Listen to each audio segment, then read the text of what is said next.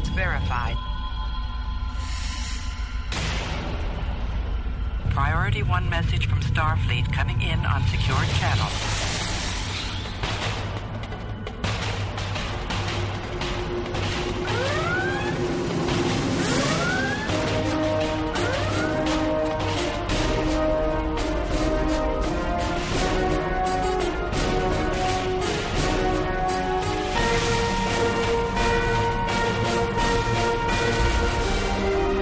Welcome to Priority 1. And now your hosts. Hello, Captains. You're listening to episode 325 of Priority 1, a Roddenberry Star Trek podcast, and your weekly report on all things Star Trek. Recorded live on Thursday, July 6th, 2017, and available for download or streaming on Monday, July 10th at PriorityOnePodcast.com. I'm Elijah. I'm Kenna. And I'm Tony. All right, Tony, what do we have coming up this week? This week we are trekking out why you shouldn't get too attached to any of the characters in Star Trek Discovery. And we're also dealing with the bombshell that James Marsters from Buffy the Vampire Slayer could have been the star of Star Trek Nemesis. In Star Trek Online and other gaming news, the Infinity Lockbox is back with some new goodies in preparation for the Season 13.5 release. And Star Trek Timelines has launched a new Klingon mega event. Later, Jake and Cookie are over on the promenade, and they'll be convincing us to part with some of our hard-earned gold press platinum, or not, as the case may be. And of course, as always, before we wrap up the show, we'll open up our hailing frequencies for your incoming messages. Captains, you know we love keeping hailing frequencies open throughout the week, so please feel free to reach out to us and join us in the discussion. You can reach out to us on Facebook at facebook.com/Priority1Podcast. We're on Twitter at Priority1Pod. Or shoot us an email to incoming@PriorityOnePodcast.com. Your submission could be spotlighted on next week's show. Thanks again to all of our Patreon supporters who keep our show going from week to week. It really is all down to you guys to keep the show on the air, and we really appreciate it. So if you are able to make a financial contribution, we would really appreciate it. Head over to patreon.com/Priority1 and see what we have to offer. And even if you can't make a financial contribution, just sharing the show with your friends or leaving us an iTunes review, every little bit helps. And just before we start the show, a little reminder again that we're always looking for members of the Priority One listener community to join the team and help contribute to our little corner of the galaxy. We're currently looking for audio editors. If you think you might be interested, send an email to incoming@PriorityOnePodcast.com. Now, let's trek out the latest news from the Star Trek multiverse. Jim, what in places? I don't know. Then let's trek it out. You know how we keep suggesting that Star Trek Discovery really needs to push some boundaries in order to keep up with today's storytelling on television? Well, it looks like showrunners Aaron Harberts and Gretchen J. Berg aren't letting Star Trek tropes hold them back. Not only are they prepared to break Gene Roddenberry's cardinal rule of no interpersonnel conflict aboard a starship, but no character is safe, as in they can be killed off. And according to another exclusive interview with Entertainment Weekly, at least one of them probably will. In the interview, Gretchen Berg said, quote, "Game of Thrones changed television. They almost made it difficult to fall in love with people because you didn't know if they were going to be taken away from you. That show's had an influence on all TV dramas that have come after it," end quote. However, Aaron Harberts added this, saying, quote, "Death isn't treated gratuitously on this show. It's not for shock value, but when it happens, we want to make sure that people really feel it," end quote. Can I interject here? Those words were literally taken from our mouths. I think they listened to the show. Pretty sure. Because Pretty sure. we mentioned gratuitous and we've said shock value. Like word for word how we hope that these things will not happen. Yeah. I think that they listen to the show. They're Pretty sure. listening. I'm pretty much sure. Now what they need to do is they need to make sure that dude that consents death, really hams it up so that people know that they're about to have an emotional touchstone before somebody dies. So he's got to be Right. whoa, everybody, you are, not good. I think that we need to, it'll be a useful tool to prep people for the imminent demise of their favorite character. I want after somebody significant dies, I want him to look at camera, zoom in, and go, "That's a Star Trek."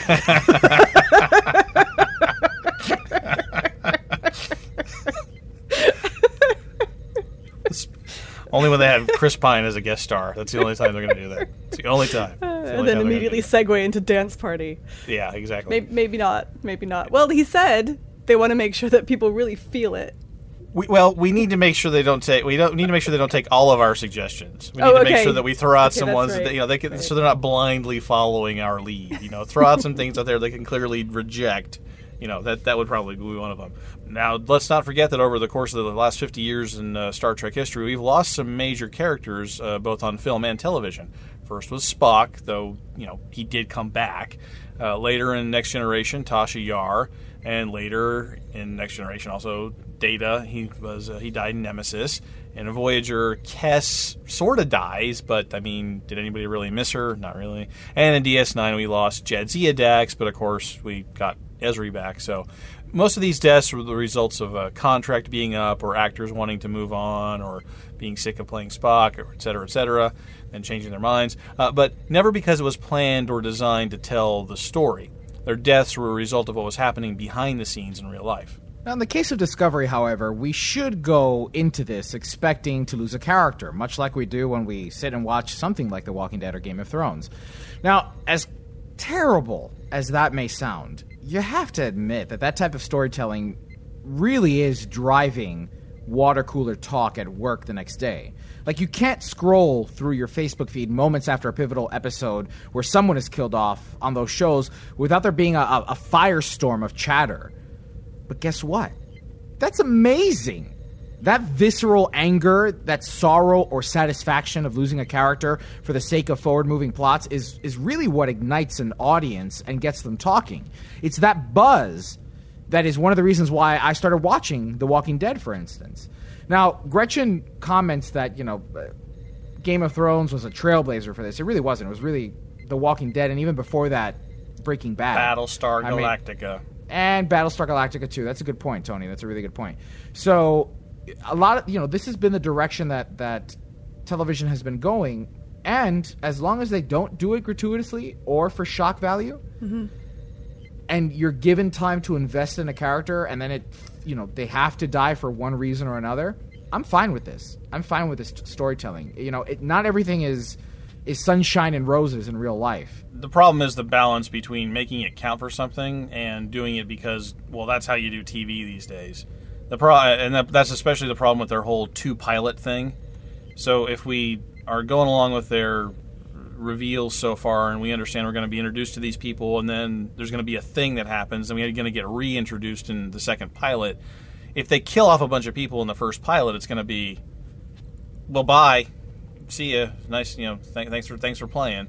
But if they, if we get through an entire first season and maybe get to know them a little bit in the second season, and then they start dropping, that gives people time to sort out where those people belong, and when they're gone, there's a genuine hole there.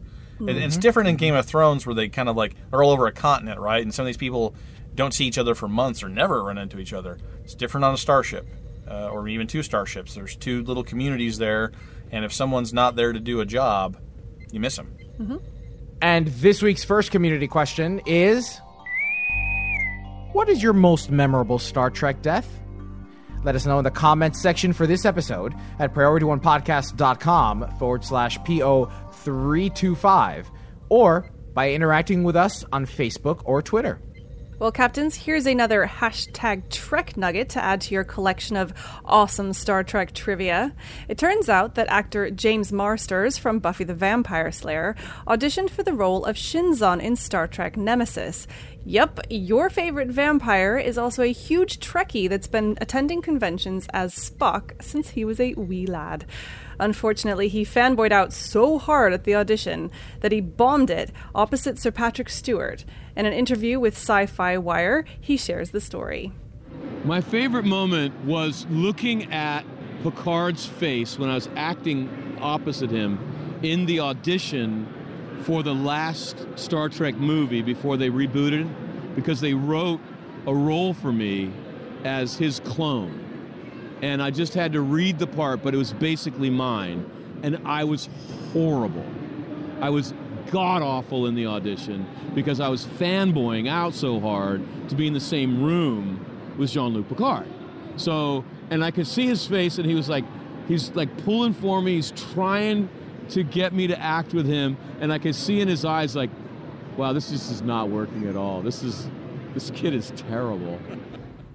Can I just say that listening to this, he actually claims that it was written for him and that he did so badly in the audition. Isn't that interesting that he claimed? Yeah, I did notice that too. I took it with a grain of salt because that's a tall order, and for something to be written specifically for him and then for him to bomb it that badly, you'd think that he'd have a second or third chance to kind of make up for it. But if he bombed that one, an audition, and they said no to him. He may have been exaggerating a little bit, or maybe he heard the story from the producers differently. I don't know, because at the time, I can't remember when Nemesis came out, but dude, he was great in Buffy. It's 2002, I think, was Nemesis. Well, we only can imagine how different that movie would have been. Yeah. There's nothing that could have saved that script. That's true. They could have thrown a joystick Jesus, Tony, in there. can you go through one Trek It Out with you not poo-pooing? Man, I used to be the poo-pooer. What is happening? Tony's absolutely right. This is not him poo-pooing. Star Trek Nemesis was a terrible, terrible, bad film, and I wish it had never been made, and it's embarrassing to the entire franchise. Just saying. Wow, that's heavy. Star Trek 5 level?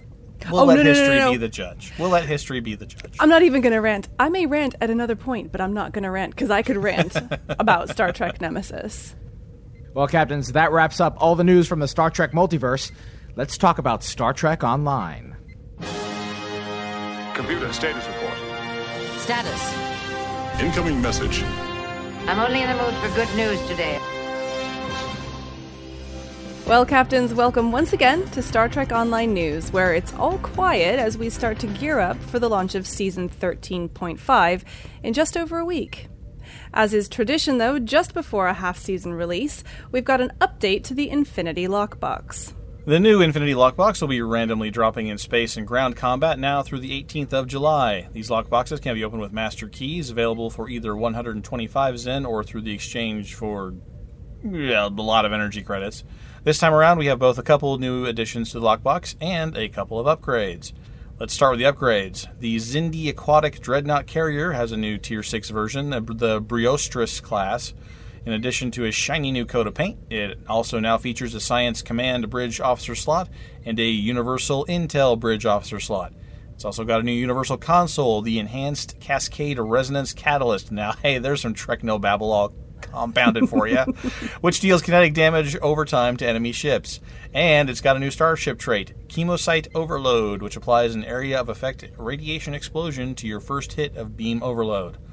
And also, the Xindi Reptilian Escort got a little boost as well. It's got a new Bridge Officer seat, one for Engineering Temporal Operative, and a Universal Pilot. Like all Tier 6 escorts, it's also got a new heavy weapon, the Heavy Proton Charge Launcher.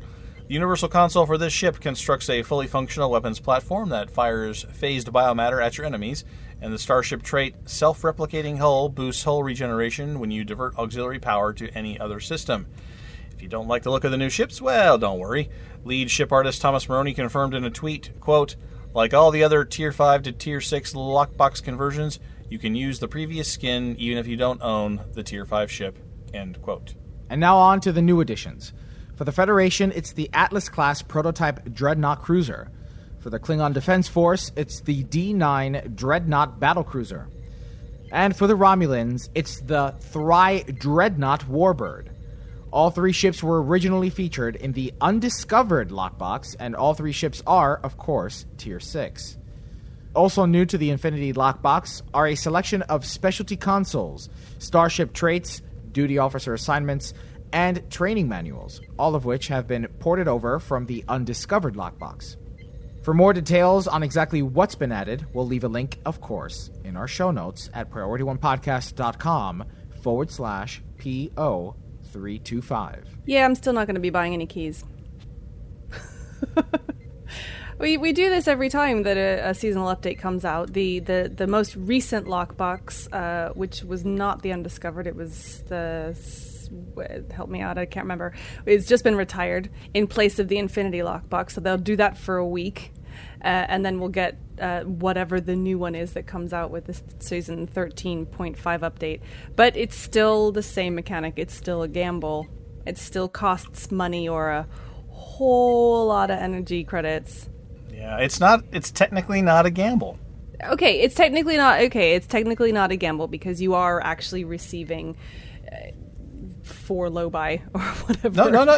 You are something else. You are receiving a stack of virtual items now as a extra added bonus. There's a chance of getting something else. And it's unfortunate because there's a lot of, I mean, there's so many exciting things, and it is an exciting thing, and I love reading the blogs and all this new stuff, and it's just not a mechanic that I will ever participate in, unfortunately.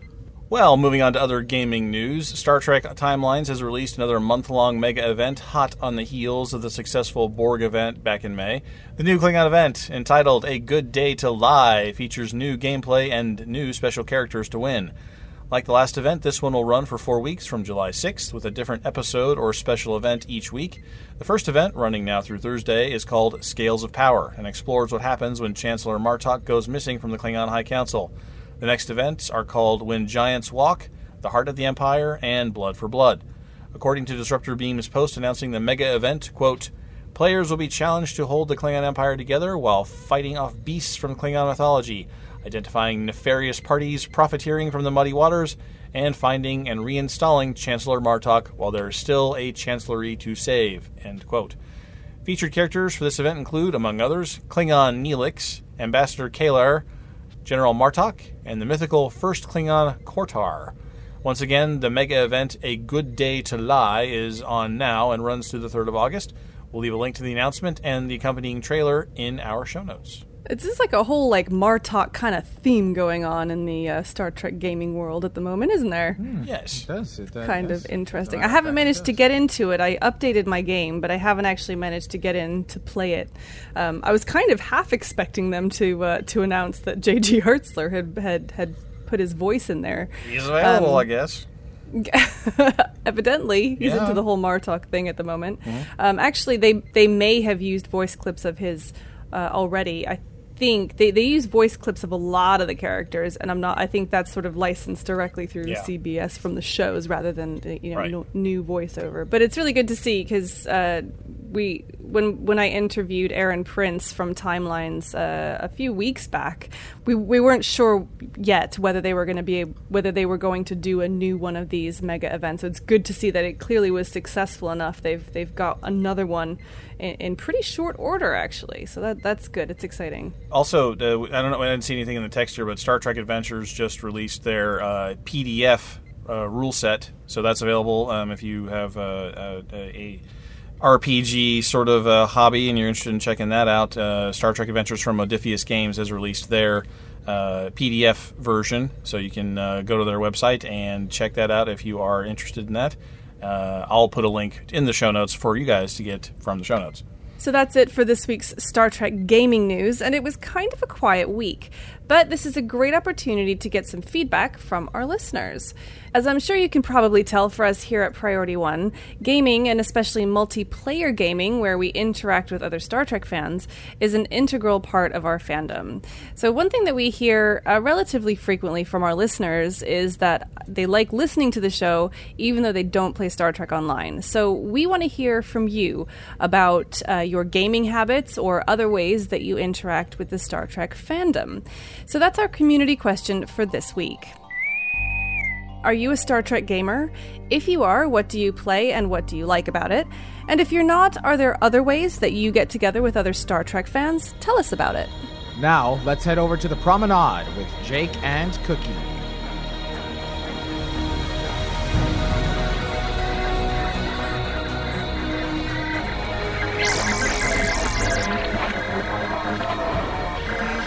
Hey, welcome back. I'm Cookie Cupcakes. And I'm Jake Cobb, and this is The Promenade. Jake, are you okay? Oh gosh, were you robbed right here in the middle of the promenade? Sure. Okay, what really happened? Can you just... My hands. Oh, right. Sorry. So what happened? I was trying to make a cosplay costume. Oh. The tape got away from me. Oh, Jake. Poor little Jake. It was gonna be really cool, too. I'm going to a history convention, and I was going to go as my all-time favorite history icon. Ooh, let me guess. Zephram Cochrane or Albert Einstein? Wait. I've got it. Galileo. Ah, so close. You ready for this? Yes, tell me. Eddie Money. Boom. Who? Eddie Money, famed late 20th century rock star. Take me home tonight. Eddie Money. I'm still not there. Take me home tonight. I don't want to let you go till you see the light. Something about my baby. Oh, okay. I knew you'd remember it. I'll show you the costume when I'm done. Can't wait. Can't wait to see it. Until then, though, let's get to it. It's convention time, and that is exciting stuff. The breaking news, the celebrities, and of course, the cosplayers. And in theory, I love the idea of cosplaying. In practice, on the other hand, not so much. It's expensive, and I don't have the physique to pull off Klingon armor, much less Starfleet scant. If only there was something inexpensive, comfortable, and flattering on any form. But there is. Behold the Star Trek Starfleet Command Science Officer, Engineering Officer, and Starfleet Command alternate t-shirts. These Roddenberry.com exclusives are 100% ultra-soft, heavyweight cotton and reflect the simple yet easily recognizable design of the original series. Each badge matches its color's counterpart, so Command Delta on yellow t-shirt, Support Services on red, and Science and Medical on blue. To be clear though, that does not include the Red Cross Medical worn by Nurse Chapel, but the traditional double circle worn by Dr. McCoy. The Starfleet Command alternate t-shirt is the green wraparound Kirk variant, with the insignia twisted 90 degrees to the left and moved to the bottom corner of the shirt. I don't get this one. I don't understand it. This is the second time now where there's been green showing up. Did you notice last month there was green too? Why is it crooked and why is it green? Have you looked at the picture? Yeah, I'm looking at it. It's that, you know that wraparound he wears? It's like a pistachio green. Yeah. I'm not as knowledgeable with TOS stuff as I am with TNG, so yeah, I probably just need to brush up on it. Maybe a little. Given the choice, I think the good captain may take the t-shirt, though. It's pretty comfortable looking. In regards to the insignia mentioned, according to shop.roddenberry.com, quotation, the custom-made insignias are not screen-printed, nor are they patches. Instead, an innovative method was used that utilizes flex material, also called apparel film, and flock. The gold areas of the insignia are flex and feature a metallic look. The black portions of the insignia are made from flock, a velvet-like material with a three-dimensional look and feel. The gold flex and black flock are individually placed components that are precisely cut on a vinyl cutter, then applied with a professional heat press, not a hand iron, using very high temperatures and pressure, machine washable and dryable. End quote. Sizes range from small to triple XL and are currently on sale for $20 US. I think these t-shirts are perfect for if you want to go to a convention, but you don't want to cosplay, but you kind of do a little bit, but you want to look like casual at the same time. You don't want to cosplay on purpose, you only want to do it ironically. Lazy man's cosplay. Speaking of cosplay, I just went to a convention called Convergence in Minnesota, so check out Priority One Podcast Twitter at Priority One Pod if you would like to see the pictures. Ooh. So StarTrek.com has released some pretty fancy-looking wine glasses. They're more of like a boxy-looking wine glass rather than the traditional round or oval-looking ones you normally see. They come in 4 different styles: United Federation, Original Series, Voyager, and the Next Generation. I personally like the United Federation style the best because I can picture Starfleet officers drinking out of them at a Starfleet Command event. Yes. Kind of a universal symbol. Mm-hmm. So when I was thinking about what to talk about this month, it seemed like a good choice. I thought, hey, what could go wrong, right? Wine glasses, simple. Well, I looked at the description, which you have to click more details to even see, and it said, California residents, please be advised, as per the Prop 65 warning, the colored artwork or designs used on this product contains lead and or cadmium, a chemical known to the state of California to cause birth defects and other reproductive harm. So I looked on the CA.gov website, and the proposition was enacted in 1986, so they've known about it for a while. and it requires businesses to provide warnings to Californians about significant exposures to chemicals that cause cancer, birth defects, or other reproductive harm. Keyword here, significant. It has to be significant for them to even use this warning. If it wasn't, then they wouldn't have to use it. Mm-hmm. So it's like, what the heck? Why would StarTrek.com make these glasses with lead and cadmium in it, and it's a significant risk? Mm-hmm. What are you doing, StarTrek.com? Why? So basically, don't buy these. Do not buy these glasses. And if you do, don't drink out of it or touch it. I'm not sure what's more disturbing, that StarTrek.com has released these, or that California is the only place that warns you about it. I know, right? I was like, good thing for California. Yeah, right? Go California. Why doesn't all the states have that? Yes. They could add that to their little California commercials, with all the Arnold Schwarzenegger, all the golfing and all, and we don't have lead poisoning. The California raisins singing about how tasty they are, and then that they're not filled with lead. Yep. So there you have it. Eddie Money is underappreciated. Links to the items discussed can be found in the show notes, so please be sure to check them out. Have any comments about the segment or anything discussed herein? We'd love to hear them. So let us know what you think on Twitter, Facebook, or in the comments section. And remember, you keep an eye on the stars and fireworks. And we'll keep an eye on the market. Until next time. Now let's open hailing frequencies and see what's incoming. Message coming in, sir. Hailing frequencies. Open. See, we are getting to know each other. And a big thanks to Cookie and Jake for this week's reviews of Star Trek products in the Promenade. Now, we're at the part of the show where we open hailing frequencies for your incoming messages. Episode 324's community question was, have you played Star Trek Online's Kobayashi Maru weekend event? What did you think? Via PriorityOnePodcast.com, Chiyo Umiku wrote in, hey guys, it's been a while since I've gotten to post. Last year I lost my home, my mom, even my computer. But I'm back, and I'm back into the game. Throughout this entire ordeal, your podcasts kept me going. And my mom, well, she got me hooked to the original series. And so when I got my feet back on the ground, I was finally able to play the Agents of Yesterday faction. And as such, I've dedicated my TOS crew and ship to her. Thanks, Mom. You made me a Trekkie, and I'm proud of it. As for the Kobayashi Maru, yes, I did get to play it, and I loved everything about it. The endless waves of different enemies we faced make it hard to have a singular build set up for it. I hope it stays permanent, because the intro voice of the distress call using the Wrath of Khan movie clip was a brilliant touch. Thanks for a great show, P1, and for being there when life felt the worst it could be. No, it's such a really nice thing when somebody can write to us and share that kind of thing with us, and I'm glad that we can actually have a positive impact in someone's life. Thank you. I've been doing this long time. I've been doing this for 7 years now, going on 7 years. You guys aren't that far behind. I'm speechless that this show. We cover the Star Trek news, and I'm speechless, and I'm so very grateful for your email and your message.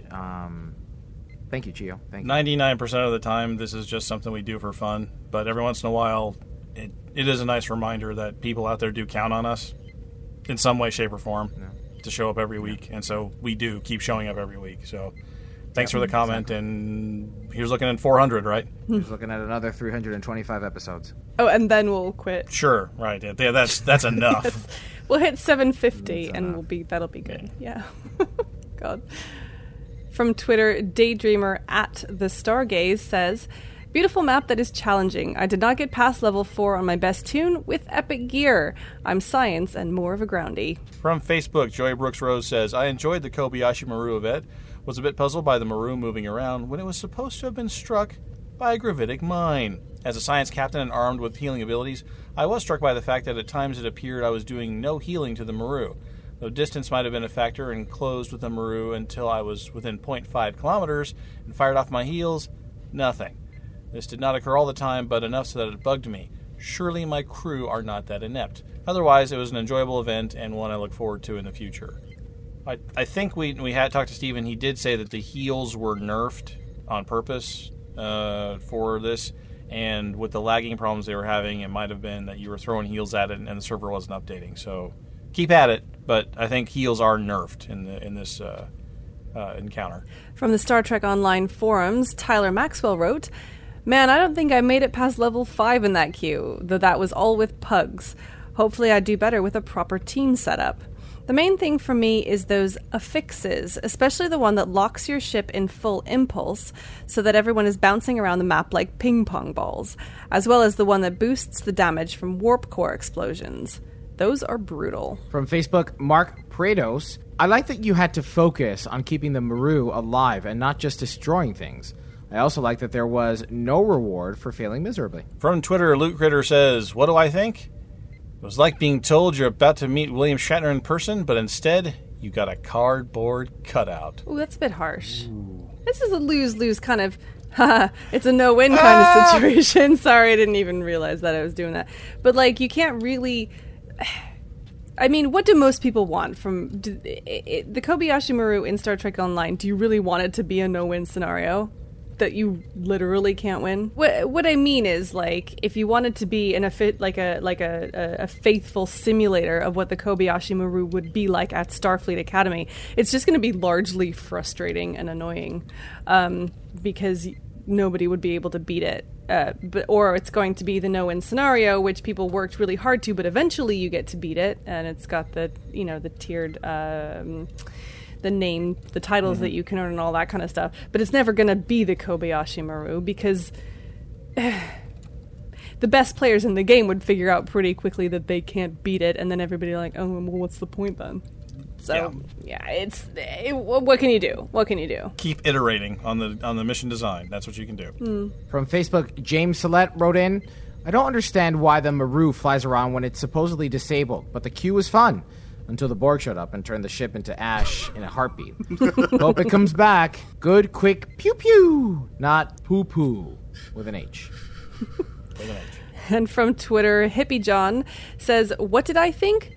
Let the image below speak for my mindset. After this scenario, I could not win." And he attached a picture of a man in a shower crying uncontrollably. Not just any man. No, that's not just any man. Not just any man. Tobias Funke from Arrested Development. Right. Yeah. Oh, there you go. David yes. Cross. Yes. That's never nude. That it incorporates many things. From Facebook, Josh Truax, "I was away from Star Trek Online on vacation for the long weekend, so I only got to do 2 runs on Thursday. My first impression was, meh, just some peck in space. But I hope they bring it back soon to see if it grows on me." Why is a mission like this so short-term? This and Mirror event, like, those two... Tentpole events. I know, but... Yeah, but I know what you mean, Elijah. I think Arena of Sampec and the Kobayashi Maru should be permanently left in the game, because it's something then that people can strive for. Whereas Mirror Universe and Crystalline Entity, they're different. You're getting big rewards from them.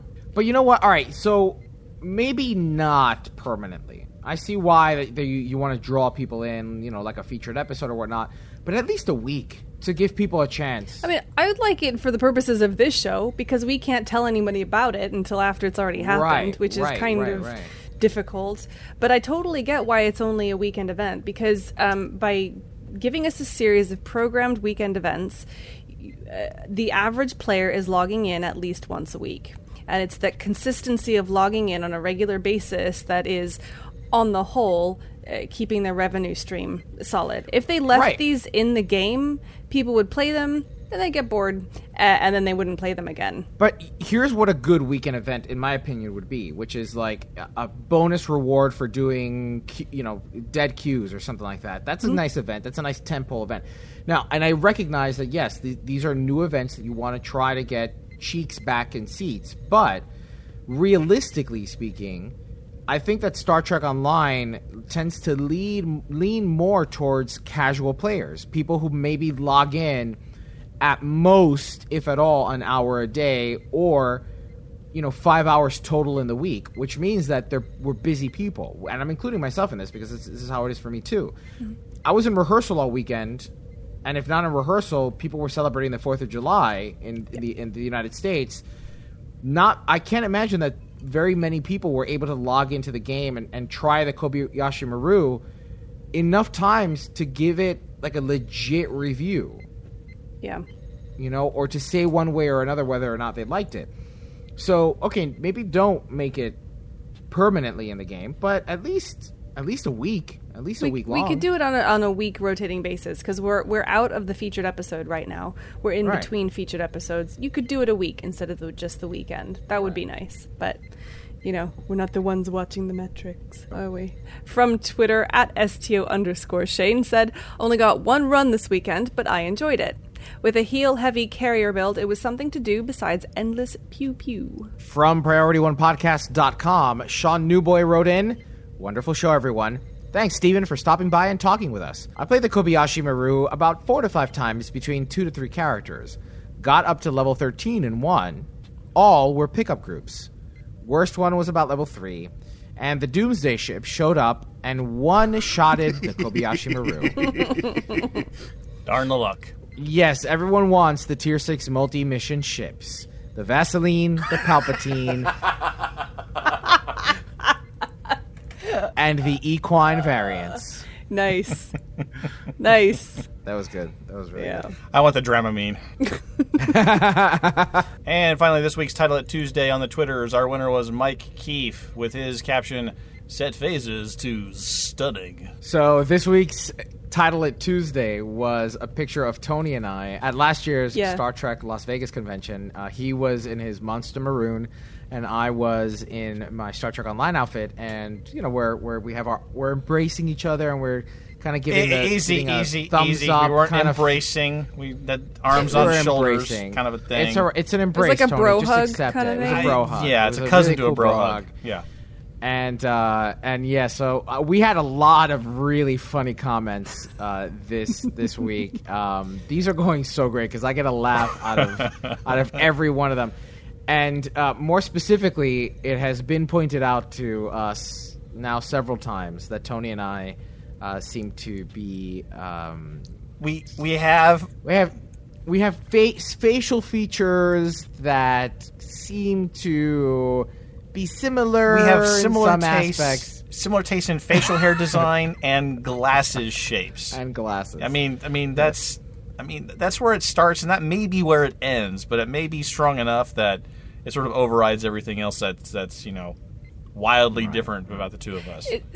See, the problem is both of you have the goatee. So which of you is the evil twin? Apparently, that's both. We're apparently both. It's impossible to know. We're both Yes, the evil that's twin. true. Yeah. No one will ever know. No. And again, thank you so very much, everyone who takes part in those Title It Tuesdays. We get such a kick out of them that you guys can't even imagine, and it brightens our Tuesdays, our whole week for sure. So thank you so very much for participating in those. Keep doing it. Keep doing it. Keep doing it. Well, that wraps up episode 325 of Priority One, a Roddenberry Star Trek podcast. For more great podcasts like Mission Log and Women at Warp, go to podcasts.roddenberry.com. But before we go, here's a reminder of what our community questions were for this week. What's your most memorable Star Trek death? And are you a Star Trek gamer? If you are, what do you play and what do you like about it? And if you're not, are there other ways that you get together with other Star Trek fans? Because we want to know. Captains, you know we love hearing from you. Leave a comment on our website at PriorityOnePodcast.com or on our Facebook page at Facebook.com/PriorityOnePodcast or tweet us via @PriorityOnePod. Don't miss a thing from the world of Star Trek. Catch our episodes every Monday by pointing your favorite podcast app to feeds.PriorityOnePodcast.com. You can even join in on the fun while we record our episodes live on Thursday nights at around 11 p.m. Eastern. Keep an eye on our social media channels for details. And if that wasn't enough, you can join us in Star Trek Online in the Priority One Armada. If you're interested, just head over to PriorityOneArmada.com and sign up today.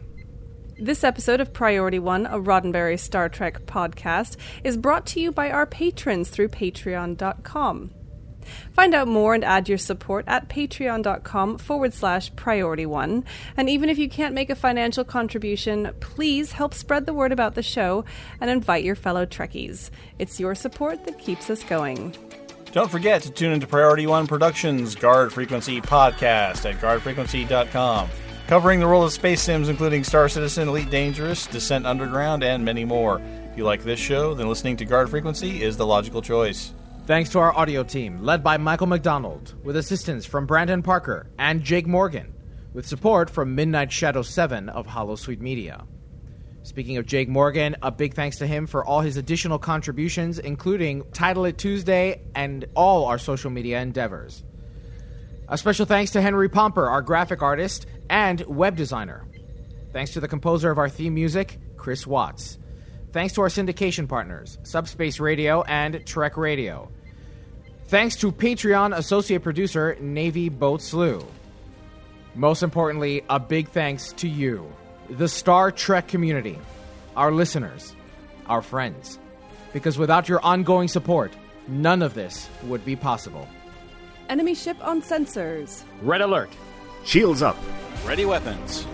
Engage.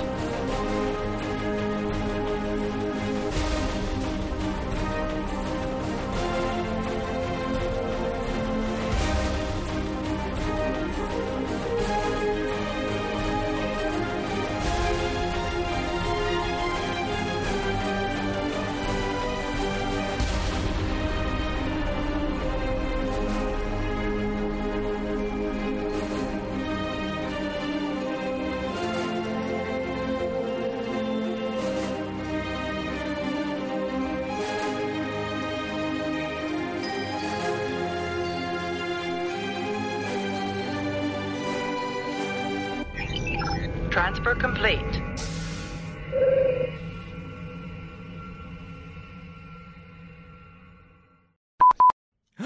Dun dun dun! Can we add that sound effect, please? Audio note. As is tradition, though, just before a half-season update, we've got an update. There's too many updates in that update, traditional update. Can you update the show notes to not have that to many not updates? have so many updates? You give me an update when you're done with that. And let's make it clear that if you don't have pants on, number one, we don't want to know. And number two, that's okay. Now, as I'm sure you can probably tell for us What? here... Hang on. Jack Daniels sucking. Just for the taste of it, Irish whiskey. Each badge matches its I'm sorry. Each badge... You sound so defeated every time you say I'm sorry. It's okay, Jake. It's okay. Thank you. Yeah, that sounds that way. But... that was condescending, I'm sorry.